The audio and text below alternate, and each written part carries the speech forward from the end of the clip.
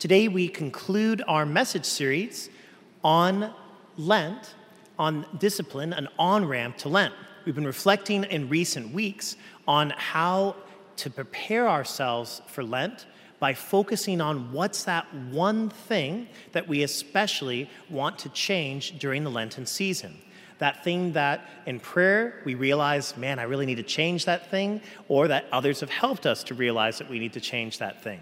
And then how to use the discipline of Lent, of using prayer, fasting, and almsgiving to attack that one thing that we want to change in our lives. So, for example, if someone wants to change how they struggle with patience, they can use prayers like the surrender novena of being able to surrender control to God, and that helps someone by using that pillar of prayer of the surrender novena to help against any struggles that someone might have with impatience.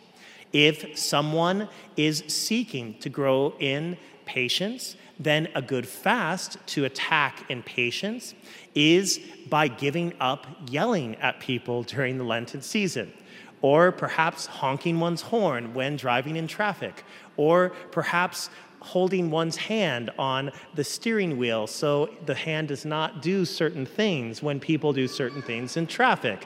And that might be the fast that one chooses to use during the Lenten season.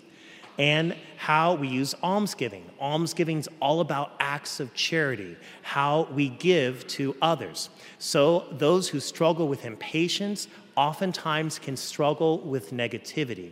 They focus on what doesn't go right rather than what does go right. So the almsgiving for someone who wants to grow in patience might be that they choose during the Lenten season to be extra complimentary to other people, to give compliments, to focus on what's positive with someone. And that might be the way that they grow in that charity. So again, as we prepare for the Lenten season this week and Ash Wednesday this week, let's reflect on what's that one thing that we most want to change, how to use prayer, fasting, and almsgiving to help make an effective change. Now, especially today, would like to reflect on the message of accountability. Because when we seek to enter into a Lenten discipline, the reason why sometimes we fail is because we don't have an accountability partner.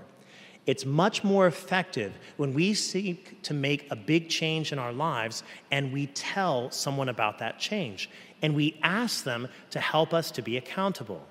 What's interesting about the way Jesus heals the leper in today's gospel is essentially he's helping the leper to be accountable. I want to repeat this portion from today's gospel. But go show yourself to the priest and offer for your cleansing what Moses prescribed. Jesus tells the leper to go to the priest. He's keeping the leper accountable after Jesus has healed him. And it's fascinating, by the way, to study how Jesus heals people during the Gospels, how he sets them free. The words, the actions that Jesus uses to heal varies depending on what is that illness that they struggle with. And for those who were lepers, lepers were outcasts. Lepers were ostracized. Lepers were those people who did not have a community, and they literally had to go around saying, unclean, unclean. That's why Jesus says those words, be made clean. Because the leper, who knows how many thousands of times, had to say unclean. He'd identified himself so much with that leprosy. Jesus heals him by saying, I want you to be clean. I want you no longer to have to go around shouting that you're unclean to those that see you from a distance. Imagine how healing that would be to no longer have to make that kind of humiliating declaration. But also, what could happen to a leper when they're not having to say that anymore is they could lack an accountability. Jesus was trying to help the leper not to fall back into places of sin, to remain in a state of grace. And he knew that the leper needed accountability in order to do that. The same thing for us. When we face temptations, when we hear that voice in our head that says, yes, I know you gave up Dr. Pepper for Lent, but it's okay just to have it this one time. Man, you've been working so hard. It's okay to have one Dr. Pepper.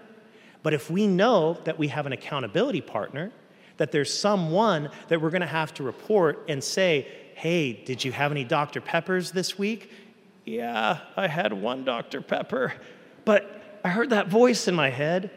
Then we're going to hear another voice in our head, right? That voice of accountability, the voice of the accountability partner. And we're going to go, no, I'm not going to have that Dr. Pepper. I'm going to keep with that Lenten promise because I know there's someone that I'm accountable to.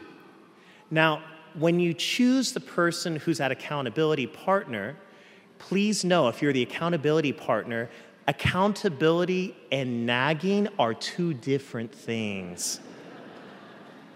I think sometimes we get them confused. Accountability is virtuous. Accountability is loving someone.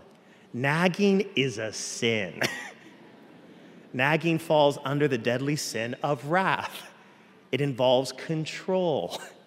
That's why nagging is bad, and that's why we hate it when people nag us, because we feel controlled. Most of us don't like feeling controlled, and so that's why we get mad when people nag at us. Accountability is loving someone. It's saying, I want you to be free of this thing that you struggle with. I want to help you in that struggle. I want to come alongside you. And that when you think your strength is failing, I want to be that support to you to know that you can keep going forward in that resolution and you can fulfill that resolution. That's what accountability is about. It's feeling supported. When we feel nagged, we just feel attacked. So if someone says that they feel like we're attacking us, then we're nagging them. If they feel that we're supporting, we're encouraging, we're helping them in the Lenten discipline that they've chosen to do, then we're being a good accountability partner. And who is that good accountability partner? That depends on your life circumstance. For me as a priest, my accountability partner for my Lenten discipline is my priest support group. I gather monthly with a group of priests. We pray for each other. We support each other. We share and say, what are those ways that we're trying to grow as disciples of God, to be more virtuous, to attack that one thing that we want to change in our lives? They're that support for me. For those who are married, you might choose that your spouse is that accountability partner, or your girlfriend, your boyfriend, the person that you're engaged to, your fiance. That might be who you choose to have as your accountability partner. But again, please be the accountability partner, not the nagging partner, all right? Let's keep on the accountability part, because that's one of the beauties of the vocation of marriage. When I'm preparing a couple for marriage, one of the things I look at, do they help to make each other better? Do they help to complement each other's weaknesses with their strength? Part of an accountability partner is it's someone who loves us in those places of weakness and wants to love us out of that place of weakness into a place of strength. That's the beauty of the vocation of marriage, is how the couple over the years helps them to compensate for the weakness one of the other, to grow in virtue. The analogy I always like is of two rocks, and if you rub two rocks enough, they start to round out each other, right? So when I've known some of my good friends who have been married for many years, I love being around them and seeing how they've changed over the years, how they've helped each other to kind of with those little rough spots that used to be when we were younger and in college with each other, and I can see how their vocation of marriage is helping them, of how they've grown together in love, how they've been blessed with that love, how essentially they've been that great accountability partner, one for the other. That is what the vocation of marriage should help us as we grow in holiness, grow in accountability, and grow in that way that God desires to bless us. For those that are not dating someone, maybe a good friend would be that person for yourself. Or my personal invitation, especially this weekend, is for our small groups. We'll be doing a special Lenten small group study on giving up worry for Lent, because if after all of these homilies on preparing for Lent, you're still like, Father Charlie, I still don't know what is the main thing to give up, you can go to the parish default, which is give up worry for Lent, okay? And there'll be a special way through a Lenten mission that will have a speaker, Gary Zimak, who wrote a great book on giving up worry for Lent.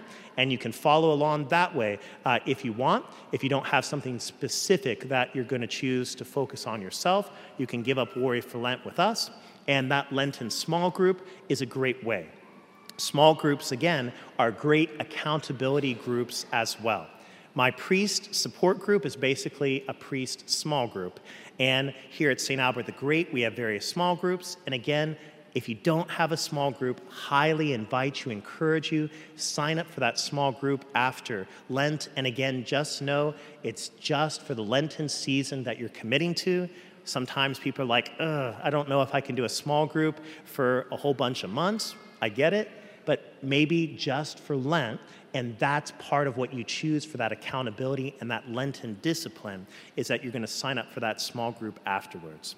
And please also encourage people to come to our Ash Wednesday services. We're going to have Ash distribution services with Liturgy of the Word throughout the day on Ash Wednesday, and we'll have 2 masses at 9 a.m. and at 6:30 p.m. Another great way to prepare for Lent is invite someone who normally doesn't come to church to come to Lent, because those ashes are a hot ticket commodity is all I got to say, all right? So we're going to give out a whole bunch of ashes, and I love it because it's that way of someone saying, I need God. I want to make a change in my life, and I know I need God's help, and please help invite people you know to come receive that blessing and to enter into that change period with all of us. So we focus on what God's inviting us to give up, and we say, Lord, I want to look for that person who will help me to be accountable and make that Lenten change, to be faithful to my Lenten discipline.